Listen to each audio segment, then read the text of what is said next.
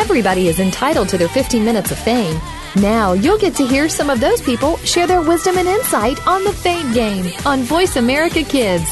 Now, here's your host, MaddieRose. Welcome, everybody, to the Fame Game. I'm your host, MaddieRose. We have a very special guest today. His name is Earl Thomas. So, Earl, how are you doing today? I'm very well, thank you. Awesome. So, thank you so much for joining me. It's really a pleasure to be talking to you. Well, likewise.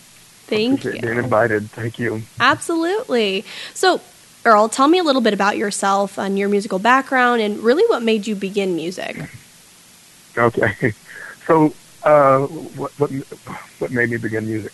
I come from a musical family, and in my family, every person is in some way musical.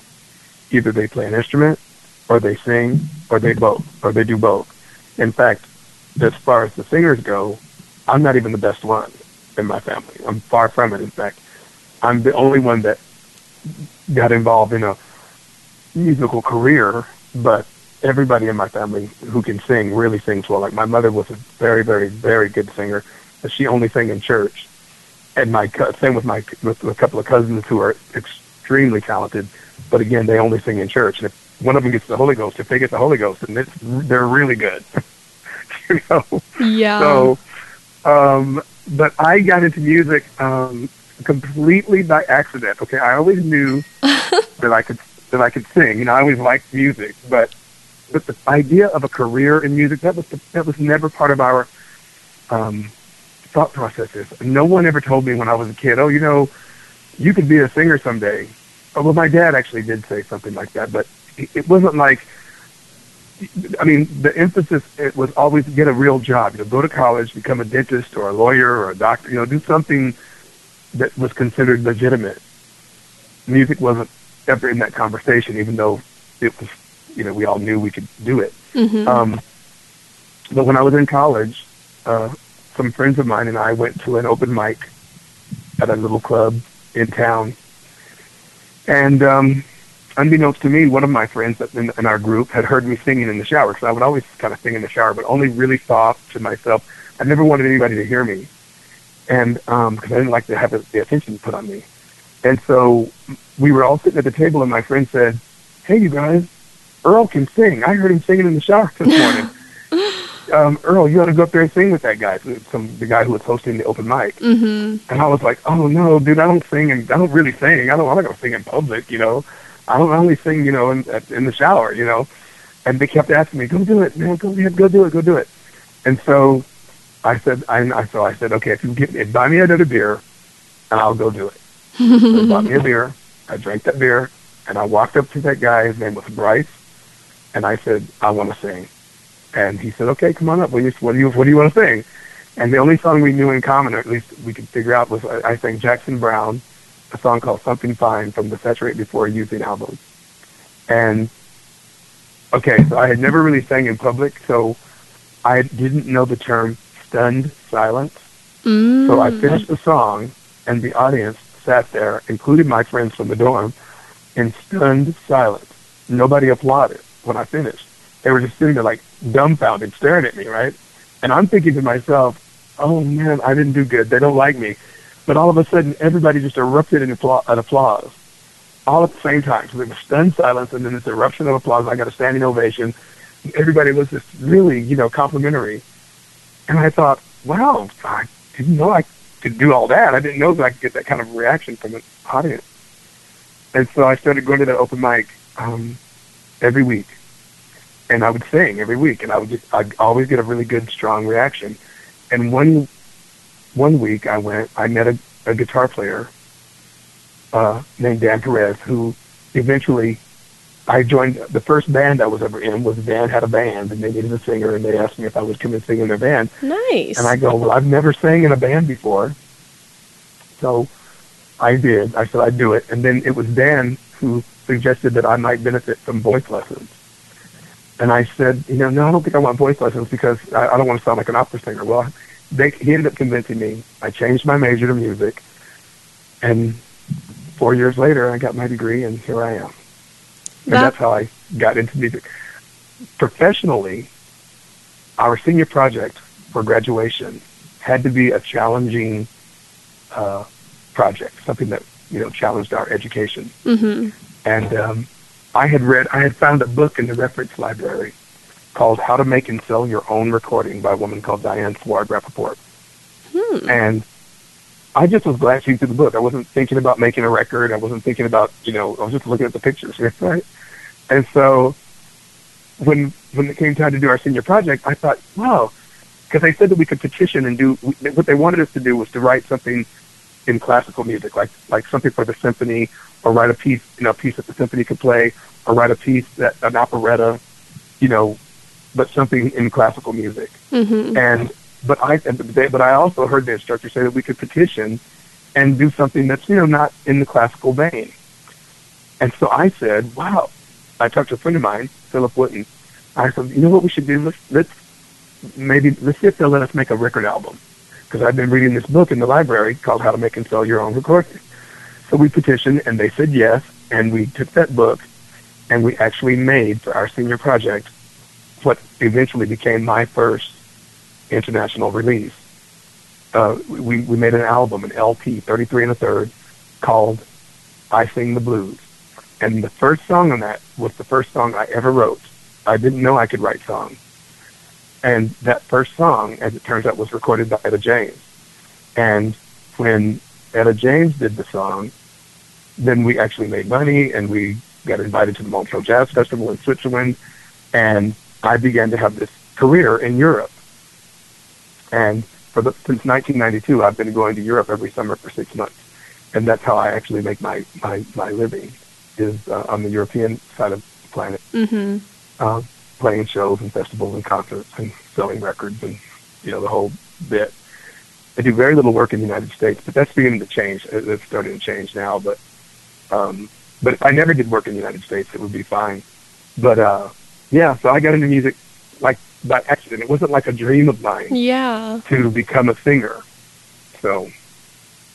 Well, I absolutely love your story, Earl. It's amazing, and it's funny how things come together. Everybody says everything happens for a reason, and I guess you were just destined for music, because it's kind of funny enough that you had all of these people in your family. They're all musically oriented. Again, it kind of wasn't in your plans, but really it just kind of found you.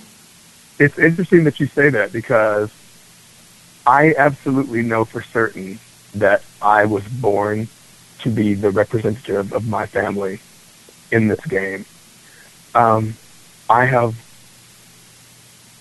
how do I say it? My dad was in the Navy, so I didn't actually grow up in my hometown of Pikeville, Tennessee. We would go back and visit, but we lived in many locations around the world. So for the first 14 years of my life, I lived in a completely multicultural world. I don't know how else to say that. And I did not get that narrative that would have been part of my life had we grown up in Pikeville. And the narrative would have been, the whole Jim Crow, in the shadow of the whole Jim Crow South. I don't know if you know what that was, but it was a period of time before civil rights, where, black people, African American people, were not, treated very well. Or worse than today, much worse. Yes. And so, and there's a lot of lingering issues that, come with that. I didn't hear any of that growing up. And that allowed me to have a much freer, free thought. There was nothing that I couldn't do. I never had a doubt that I could do anything. So if I decided to do something, I knew I could do it. So when I decided to do music, it was like, okay, I'm going to give it everything I've got. And one day it occurred to me, wow, I am the only one out of a clan of about 300 people in, through over 150 years in Pikeville, Tennessee, that ever ventured out and did anything with this. And when I look back, I can see how you're right. Things happen for a reason. There have been so many just things that happened that kept me on track, It's amazing to me sometimes when I think, wow. Because, like I said, where I met, the lady that introduced us. Yes. When we were talking, and I said, oh, yeah, my goal was I never was driven by desire for fame. that never occurred to me. Being famous was not in my, mindset. But I'll tell you what I did want. I wanted to be the best one. And in the blues genre, in the art form that I claim, I am definitely one of the, if not the best one of my generation. And I worked very, very hard to be able to say that. That's so great, Earl, and it's such a pleasure again to have you here today for not only that reason, but again, just to tell your whole story in general. But we do have to take a quick little break, so keep it right here. You're listening to The Fame Game. What do you want to do? Are you interested in the performing arts? If so, make sure you tune in to the Angel and Harmony Show. Angel and Harmony have experience singing, acting, and performing in general, and want to help you live out your dreams of the future. Whether you are interested in acting, modeling, dancing, or singing, this is the show for you. We'll even give you the scoop on being behind the scenes if you're a little shy. The Angel and Harmony Show is heard live every Thursday at noon Pacific, 3 p.m. Eastern Time on the Voice America Kids channel. We don't care how you got here. We're just glad you showed up. You're listening to Voice America Kids. Looking for an on-air community where teens talk and the world listens? Tune in to Express Yourself, an entertaining adolescent fusion radio program where passion and possibility populate the airwaves. Our vivacious teen hosts and star-studded field reporters from around the country offer stimulating segments and invigorating viewpoints connecting with the world campus of young people. We'll talk with cool celebrities, exhilarating experts, and tenacious teens with experience. Tuesdays at noon Pacific, 3 p.m. Eastern on Voice America Kids. Express yourself. Keep it right here. You're listening to Voice America Kids. You're tuned in to MaddieRose and the Fame Game on the Voice America Kids channel. Now, let's get back to our show. Welcome back, everybody, to the Fame Game. I'm MaddieRose, back with Earl. So we talked a little bit about Earl's background and, what really led him to music. And it just looks like music found him, and that's just so wonderful. And Earl is just doing so great. And Earl, my next question for you is, how would you describe your genre of music? I think you said that you were doing blues, correct? Yes, I consider myself a contemporary blues man, a modern-day blues man. And I'll explain. You've heard of B.B. King. Mm-hmm. B.B. King is a blues man of the post-war, and when I say post-war, that's after World War II, the post-war blues. He's sort of Muddy Waters, Howlin' Wolf. I don't know if you saw the movie with Beyonce called Cadillac Records, but that whole area, that whole genre, that whole era of music making in the blues was the post-war urban blues, meaning that after World War II, there was a great migration from the South of many of the African American people who had been living the sharecropper life, had sort of decided to move out of that arena, and a lot of them moved to the north to work in factories like the car manufacturing and the steel mills and things, and which is how the Chicago blues came about. All these people moved from the South to Chicago, and they brought their music with them. That would be my grandparents' generation, mm-hmm. and my parents. And I, being a child of the 70s, grew up with a very different viewpoint, because, as I said, my dad was in the Navy, and I lived for the first 14 years of my life not in my hometown. We did move back to my hometown when my dad retired from the Navy, but I was 14 years old and already had developed myself, if you will. But the blues is still my music. But the influences that are a part of my music would be rock and roll, big influence. Because I was a big rock fan. Mm-hmm. And then everything else. And so my music has a different personality, say, than the music of B.B. King. So it's contemporary. I call it contemporary, sophisticated, modern blues. And it doesn't sound anything like the old blues, but there are some similarities. Mm-hmm. But I'm very proud to be able to say I stand on my own 2 feet. And as a songwriter, I've had key artists, icons, in fact, cover my songs, including Etta James, Tom Jones, Screaming Jay Hawkins, Solomon Burke, Tracy Nelson, Shanika Copeland, Janet the Magnet, and the list goes on. So as a songwriter, I have been in demand by other artists because of my, I guess, ability to write in this modern, with the modern viewpoint. Definitely. Well, again, music totally found you because, like you said, those artists are so in demand for, your songwriting, and it's just amazing, that it came knocking to your door, and, this is what you're doing now. And kind of my question for you, since you brought up songwriting, is do you think that songwriting comes easy to you, or was it a challenge at first for you? Well, I'm kind of embarrassed to say that, okay, Stevie Nicks, and Sting. I'm sure that Stevie Nicks has journals. Yeah. And she probably has a desk and some flowing winds blowing through some curtains. I have this imagination that she has this room that is probably well lit, and there's plants and candles burning and incense, and she sits in journals and writes poetry and all this. I don't do any of that. No. Every song I've written, and I've got it by my song list is about 65 songs. 65, and about 15 of them are making money for me. And for the ones that are making money for me, I did not sit down and spend hours and hours and hours trying to craft the song. I didn't. What happens with me is I will be walking down the street, just minding my own beeswax, and suddenly I'll get a melody and an idea will come in my head, and I have to put it down immediately. Thank God for cell phones now.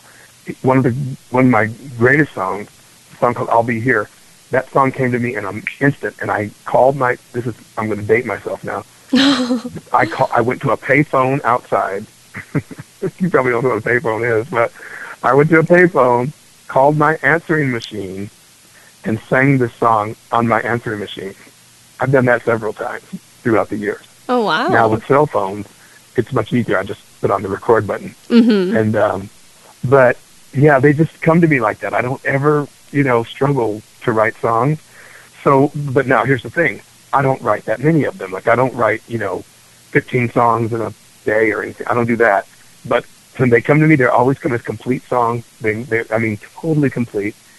And now here, and I think there's a reason for that too. When I was growing up, even though I didn't know that I was going to be a singer, the thought crossed my mind, but I didn't know how. So it wasn't like I sat and thought, okay, someday I'm going to go to college and get my degree in music, and I'm going to learn how to. I didn't think like that. But what I discovered is that I loved music. I really, really, really loved it. Like I used to listen to music all the time. Like when I was 11, 12, 13 years old, I always had an earphone, or headphones on, listening to music. I was like a music nerd, and I listened to every kind of music. It wasn't just rock or so. A lot of rock and roll, though. I was a big British rock fan. I loved anything by the Eagles, anything by, any David Bowie. Rod Stewart was one of my favorites growing up. But I would listen to music so intently, like I would really get into what's going on with the sounds coming through the speakers, what the instruments were doing, where they were placed, how they meshed together, And so I have this huge vocabulary of songs. Like I know lots of songs. Like you could pretty much name any song, I might know it. Not in today's music, though. I'm talking anything before 1999, before 2000. I used to really listen to a lot of music, but I don't listen so much to music. Now, when I hear contemporary music, is when I'm shopping in H&M. They always play really good music in there. And but I don't know too many of today's artists, the youngsters today. But anybody that was making music from 1990 back, I was very aware of who they were. So I have this vocabulary, and I think that somehow my mind just mathematically puts words and phrases together in a certain way, and they just come out like that. Wow, that's such a gift to have. It's not for everybody that, songwriting comes easy, but it looks like for you, you definitely have a gift right there, and the songs just come to you, which is amazing. And I love your whole story about the answering machine and, singing that song, because it's not something we see every single day, and I think that's just what makes your story so unique. As far as, going into blues, I know that's kind of your skill set on terms of music and where you reside. Who do you look up to for musical inspiration? Was there anybody during your journey that just kind of stood out to you? Oh, yes. Number one, Tina Turner is why I fell in love with Tina Turner when I was 11 years old. My parents, of course, always played music in the house. We always had some type of music playing in the house from the day I was born. But I didn't know who Tina Turner were until my dad took me to see this movie called Soul to Soul when I was 11 years old. And when I saw them, they opened the show. I said to my dad, wow, that looks like something I'd like to do. I'd like to be a singer in a band someday. But it wasn't real. It was just like something I just said. It wasn't like, I said, oh yeah, I'd like to be a race car driver someday, or, I'd like to be a pilot someday, But I definitely thought Ike and Tina were really special, and I really got into their music, like really into it. And as the years, went by, they became, looking back, I see how they were important to me and how they are the foundation of my music making. Rod Stewart was another one. I have every song that guy ever made. I have every record he ever made. And I absolutely was so drawn to his music. Looking back, I see now how I've incorporated his style into my own. I've incorporated Ike and Tina Turner into my own. Rolling Stones, big ones. Eagles, very big. Contemporary, I loved Amy Winehouse. I thought she was very special. Very, very special. Definitely. And those were the standouts of Ike and Tina, Rod Stewart. They were the standouts. But, the list goes on and on. I mean, Aretha Franklin, Gladys Knight, because I always sort of, other than Rod Stewart and the Rolling Stones and the Eagles and, Steve Miller Band, I pretty much, as singers, now those are bands, but as singers go, I studied the females. I never really sang along with men recordings. I always sang along with women. And I can hear that phrasing in my voice. I have someone said, you have feminine phrasing. Yes. And I'm very proud of that, actually. The way I turn a phrase in a song, it has a more feminine quality to it than a masculine quality. And I said, when he said that, I was like, wow, that's really astute of you, because I only listened to females, like Aretha Franklin, Tina Turner, Gladys Knight, Shirley Bassey is a big one. Like all my hand movements when I sing on stage, I do this thing with my hands. When you talk, you use your hands, right? Well, very much. When I sing, I also use my hands. And I stole all those hand movements totally from Shirley Bassey. 100%. If you ever watch her and then watch me, you'll see that I am doing everything that she does. That's so awesome. That's so great. Definitely. Well, Earl, that's so great to hear and super fun. We actually have to take a quick little break, so let's go ahead and do that right now. You're listening to The Fame Game.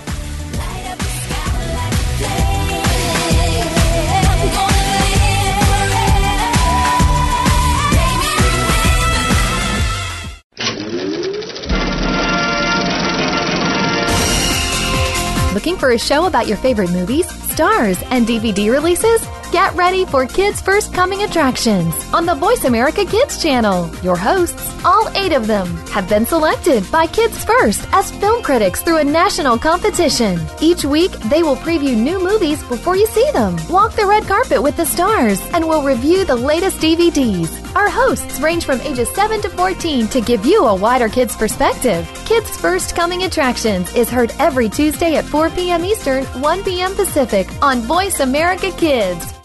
Sometimes we may sound strange, but remember, we're just kids with opinions. You're listening to Voice America Kids. Join us every week for the Paper Hope Street Team. None of our topics are off the table. This is a program that you can listen to and discuss with your family. From the pages of the Paper Hope blog to the internet radio airwaves, we'll talk about the topics you want to talk about, such as friendship and relationships, or some more controversial issues about sex, drugs, and underage drinking. Join the Paper Hope Street Team live every Monday at 3 p.m. Eastern Time, noon Pacific Time on the Voice America Kids channel. Let's talk soon. Tune in every Monday for Purple Songs Can Fly. Our program serves as a musical outlet for children being treated at the Texas Children's Cancer and Hematology Centers. These songs are flown all over the world and even into space. Hundreds of songs have been written and recorded and have been part of shuttle missions, airline in-flight playlists, toured with the Rolling Stones, gone undersea and to the top of Mount Everest. Join our hosts for some great music on Purple Songs Can Fly, Mondays at 3 p.m. Pacific Time, 6 p.m. Eastern Time, on Voice America Kids. You're listening to Voice America Kids. Real kids, real talk radio. You're tuned in to MaddieRose and the Fame Game on the Voice America Kids channel. Now, let's get back to our show. Welcome back, everybody, to the Fame Game. We're back with Earl Thomas. So, Earl, we were just talking about, kind of the songwriting aspect of your life and who you look up to for musical inspiration. And again, everything that you're saying is just so unique and so you. I kind of want to know a little bit about your tour life. What is that like? Well, it used to be when I first got the deal, my first record contract was signed by Frank Zappa and Herb Cohen, and they took me to Switzerland to the Montreux Jazz Festival, and that's really where things, kicked off for me in Europe. And I used to tour like 200 nights a year, 200 dates a year. Wow! And that started to get really old because I would go to these places, and I'd go to all these, I was in Rome, I was in Paris, I was in London, all these great cities.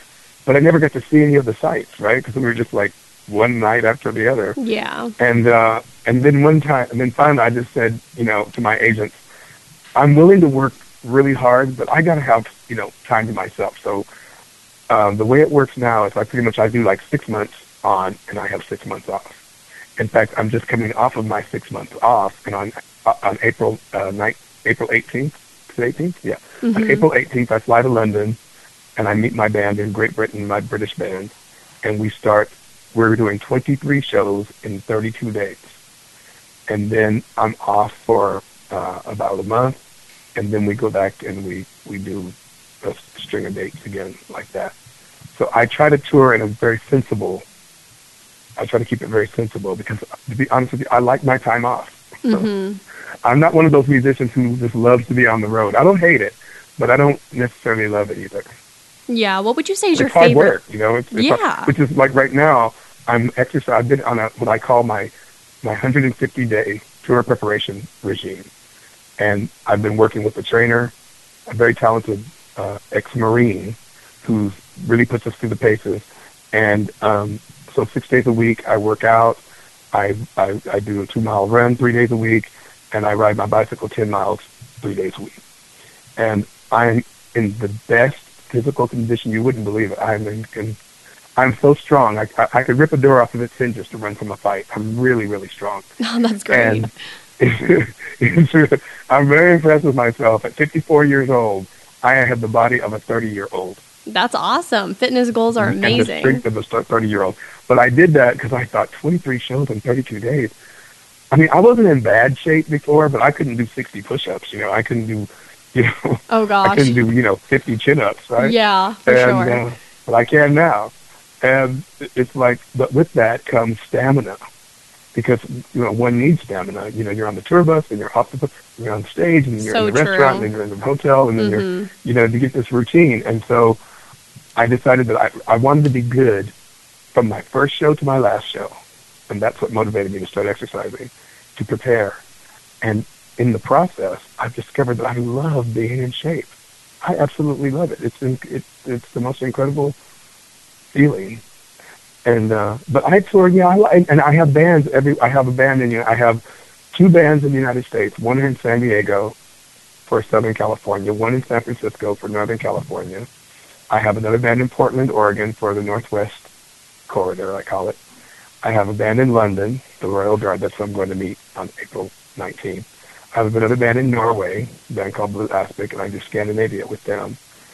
And I have had bands in Holland, in Germany, in Switzerland also, and basically I fly to them and we do the tour in the region that they're in. And the cool thing about that is that I have musical friends literally all over the world that I just adore. I love them, and we have such great times, and we never get tired of each other. We're like right now, me and the Royal Guard, the 6 guys in London, we are all so looking forward to seeing each other. It's really great. That's great awesome. Anticipation.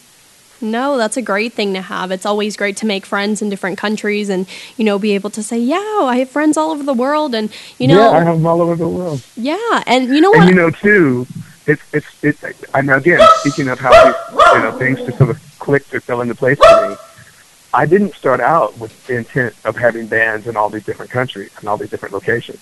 But I discovered it's very expensive to transport 7 people to England and then to house them.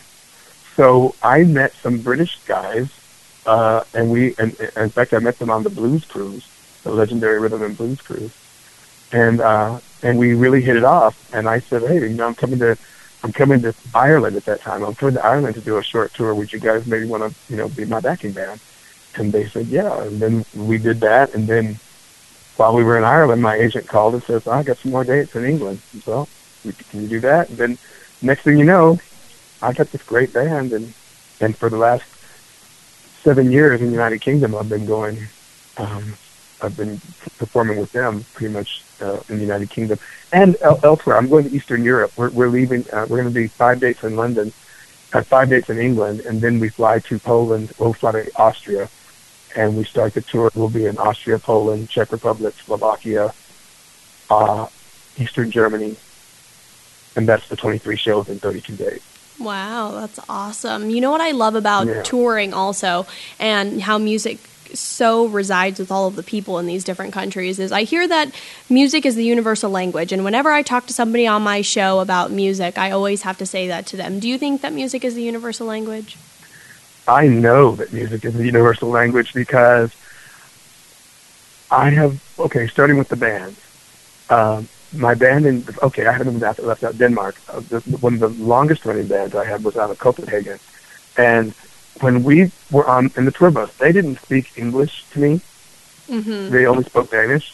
They didn't speak English to each other. They spoke Danish to each other.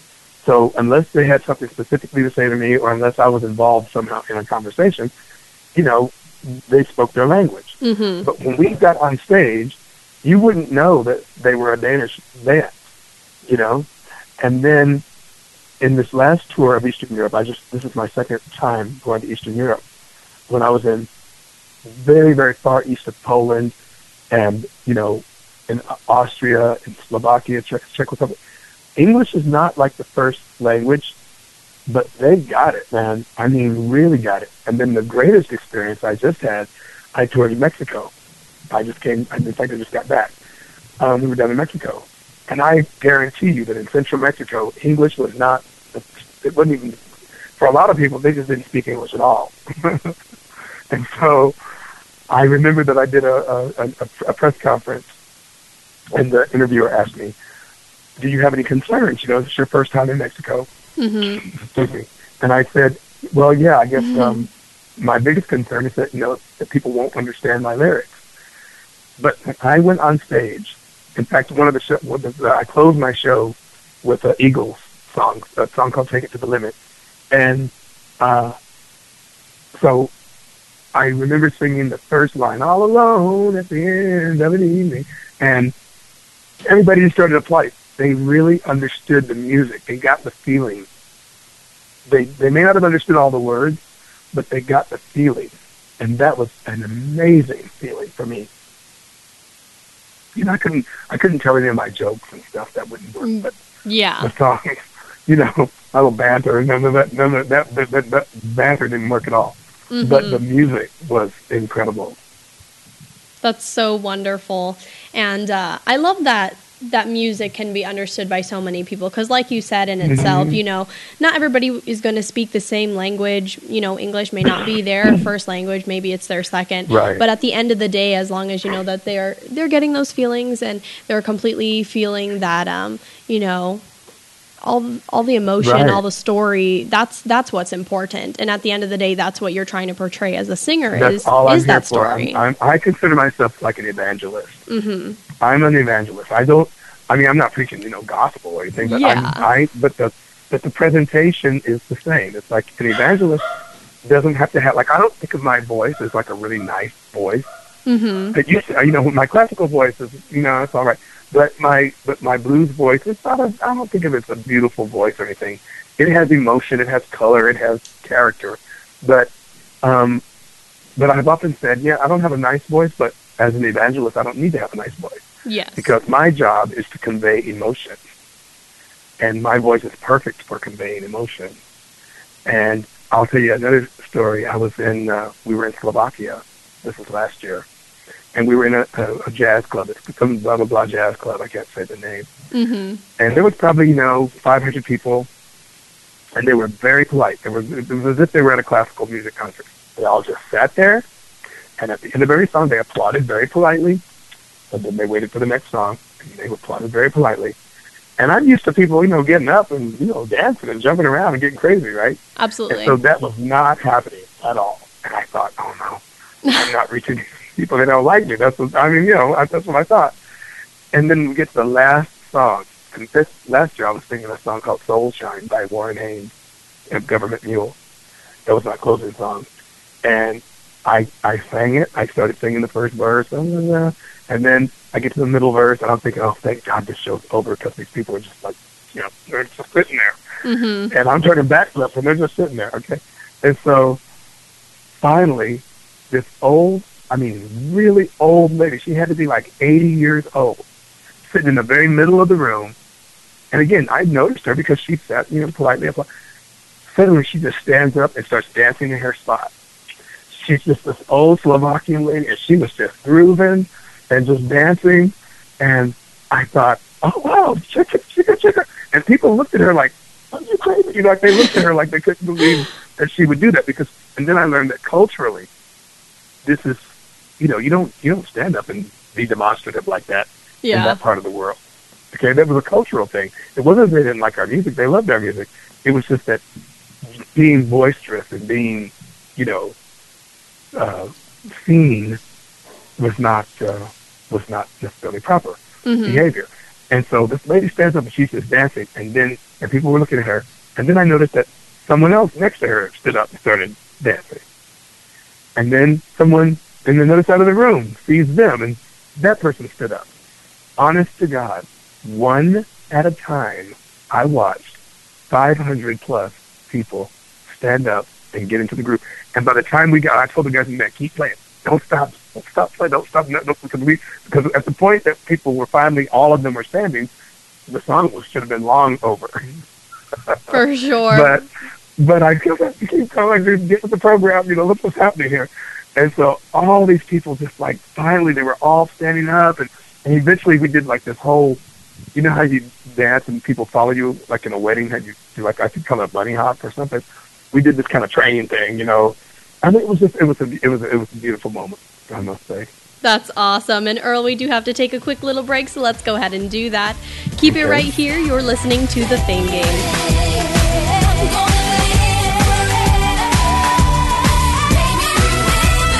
Cooking. Join Kid Chef Eliana for Cool Kids Cook. Eliana is one of the youngest published cookbook authors and will show you that there are all kinds of goodness in food, beyond the chicken nuggets and fries. On our show, we'll discover cuisine from around the world, learn some great cooking techniques, speak with some of the world's top chefs, and share recipes. Kid Chef Eliana is here for you on Cool Kids Cook every Monday at 7 p.m. Eastern Time, 4 p.m. Pacific Time on the Voice America Kids channel. Bon appetit! Kids safe, mother approved. You're listening to Voice America Kids. Bookworm is a show for the reader and those that should probably be reading a little more. We'll tackle the classics, the bestsellers, and the brand new works that you won't be able to put down. Your host will be combing the pages of them all and letting you know what needs to be in your personal library and what might be better reading for the bathroom. Tune in to Bookworm, airing Thursdays at 3 p.m. Pacific Time and 6 p.m. Eastern Time on the Voice America Kids channel. We promise that listening will be just like delving into a good book. Keep it right here. You're listening to Voice America Kids. You're tuned in to MaddieRose and the Fame Game on the Voice America Kids channel. Now, let's get back to our show. Welcome back, everybody, to the Fame Game, back with Earl Thomas. So we were just talking with you, Earl, about, kind of basically a great moment for you when you got to see all those Slovakian people stand up for you, start dancing, and like you were saying, that's just not something that you see culturally. So music truly touched them in that way, and like you said, it can be kind of shocking because you don't really know if they're going to understand it, but hey, you portrayed those emotions, you got through to them, and that's so awesome to hear. I want to hear now, Earl, about what you consider your greatest accomplishment. My greatest accomplishment? Yes, what would you say? My greatest accomplishment. You want one, or can I braid a couple together? You can braid a couple together. I won't. Okay. My greatest accomplishment, that I have the life that I have a life that I'm very, very proud of, and it was designed by me and not by anyone else. And it involved music. Like I said, I didn't know that I could be a professional musician. I certainly didn't, even if I had an inkling, I might have had an inkling of being a musician, but I had no idea how to become one. And so it turns out I didn't have to know because it all got sort of serendipitously, arranged for me. So at the end of the day, I have a very, very happy life that I'm very, very proud of. That's my greatest achievement. But I did it through music. And the way that sort of started was I wrote a song about my parents that Etta James heard, the great diva, heard, and she recorded it on her Grammy-nominated Right Time CD in 1994. And that actually changed my life. That opened a lot of doors for me. And so my music has blossomed into this beautiful life that I have, and I've maintained through the years, and I'm very, very proud of myself. I was not supposed to make it, because if I had stayed in my hometown, I would be working in a factory, probably living in a trailer, and I might not be as happy and proud of myself as I am now. Not to say that there's anything wrong with working in a factory and living in a trailer. It's just not for me. But I would have had to settle for that because no one would have told me otherwise. And no one would have told me otherwise because no one knew otherwise. So I was very lucky that I didn't get that narrative when I was, for the first 14 years of my life, and it opened my horizons, gave me a viewpoint that I would not have received in my hometown. And so yeah, at the end of the day, I have a very, very happy life, and I'm very comfortable, and I am grateful for that, and I work, as hard as I want to. I'm not overworked. I always have enough, and enough is a lot. And I'm working toward a very comfortable retirement. That's great. That's so great to hear. And I commend you for everything that you've done so far. And it's just amazing to see, again, that music found you and it definitely changed your life for the better. And you are in a happy place. And it is what you were meant to be doing. And like you said, at the end of the day, that's important because you always want to work on something that you're passionate about. When you're actually passionate about, you're not really working a day in your life, So that's so great to hear. Exactly. I honestly can tell you that. And it can be done. I mentored several artists. One in particular, a guy called Donovan Keith, who sings with a band called Soul Track Mind in Austin. I've been his mentor for 7 years, and they're getting ready to blow up. I'm going to tell you right now, 3 years from now, you're going to speak about Soul Track Mind in the same breath as you'd say Maroon 5 or, Vintage Trouble or any of these groups that are doing really well. And I'm very proud that I had a hand in helping Donovan avoid certain pitfalls that would have derailed a newcomer into the business. Because he wouldn't have known not to step on that particular land. That particular landmine will blow your leg off. But if you have to step on a landmine, step on that one. It'll only, you can maybe jump out of the way before it explodes. I could give him those kind of pointers. And so it helped him, and I could see that it helped him, and so can he. And I'm very, very proud. In fact, one of my proudest moments with him was the day that I called him and I said, okay, I am no longer your mentor. And he was like, what? What do you mean? Like, he was kind of nervous. And I said, nope, I'm no longer your mentor because you are now my colleague. He had written a song called Remember Me, and I listened to that song and I went, okay, you have arrived. You don't need me anymore. My work is done. Wow. And that was a very rewarding feeling too. That's very awesome. Yeah, I'm one of the luckiest people I know, man. I really am. When I think about it, I'm going to be doing a show in Memphis, Tennessee on May 31st at the Levitt Shell. And that's a big deal. That's the stage that Elvis Presley did his first big gig on. Oh, wow. That's exciting. Back in 1956. Yeah. And it's my first time playing back in my home state in many, many years. The last time I was there was some years ago. And and all my friends from high school and my family, and they're all going to come down to Memphis to see the show. And I'm very thrilled about that. But yeah, I've been very, very lucky and continue to be.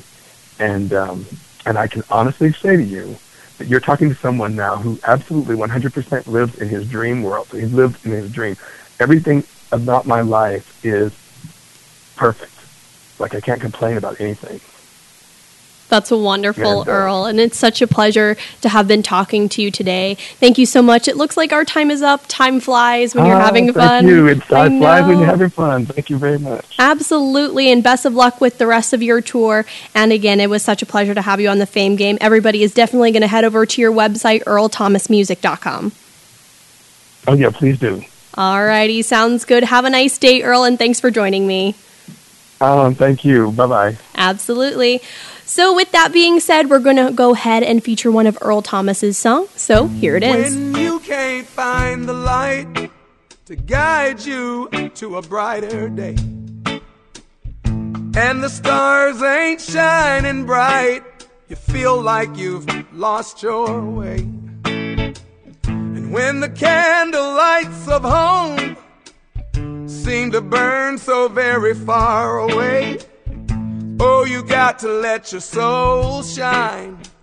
Just like my daddy used to say. He used to say soul shine is better than sunshine. It's better than moonshine and better than rain. Oh, now people don't mind. We all feel this way sometimes. We've got to let our souls shine until the brighter day. I grew up thinking that I had it made. I'd make it on my own. Life will take even the strongest man and make him feel so all alone. And now and then I feel the cold wind blowing through my aching bones. And I think back to what my daddy said.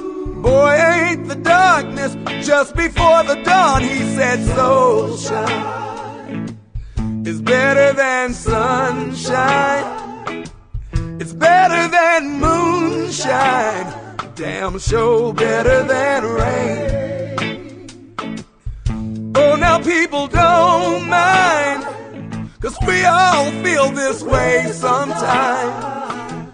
We've got to let our souls shine, shine till the brighter day.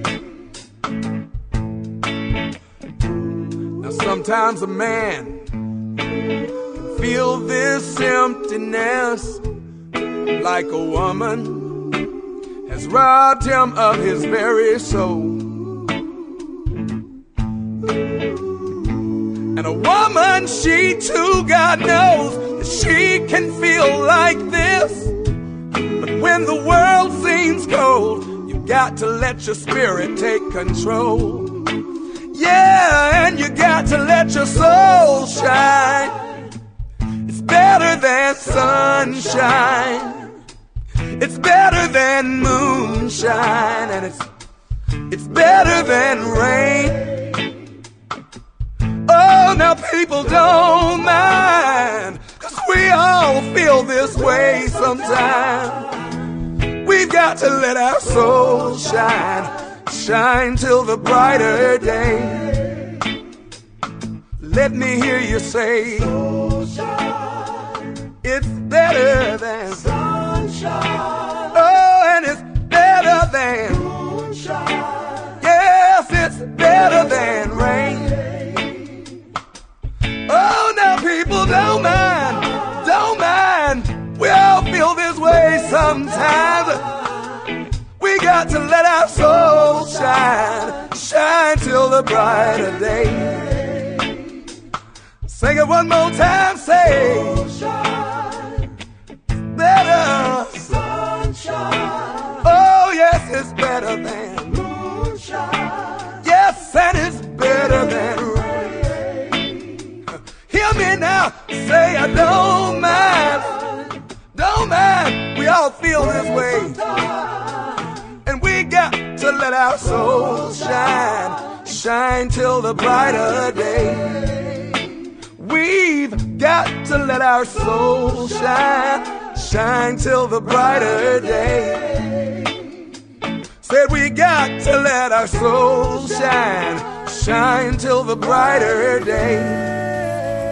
Thank you so much for listening to The Fame Game. I'm your host, MaddieRose. This show has been produced by Kidstar on the Voice America Kids Radio Network. I'll see you next week. Thank you again for listening to The Fame Game on the Voice America Kids channel. Be sure to join MaddieRose again next week for another great show.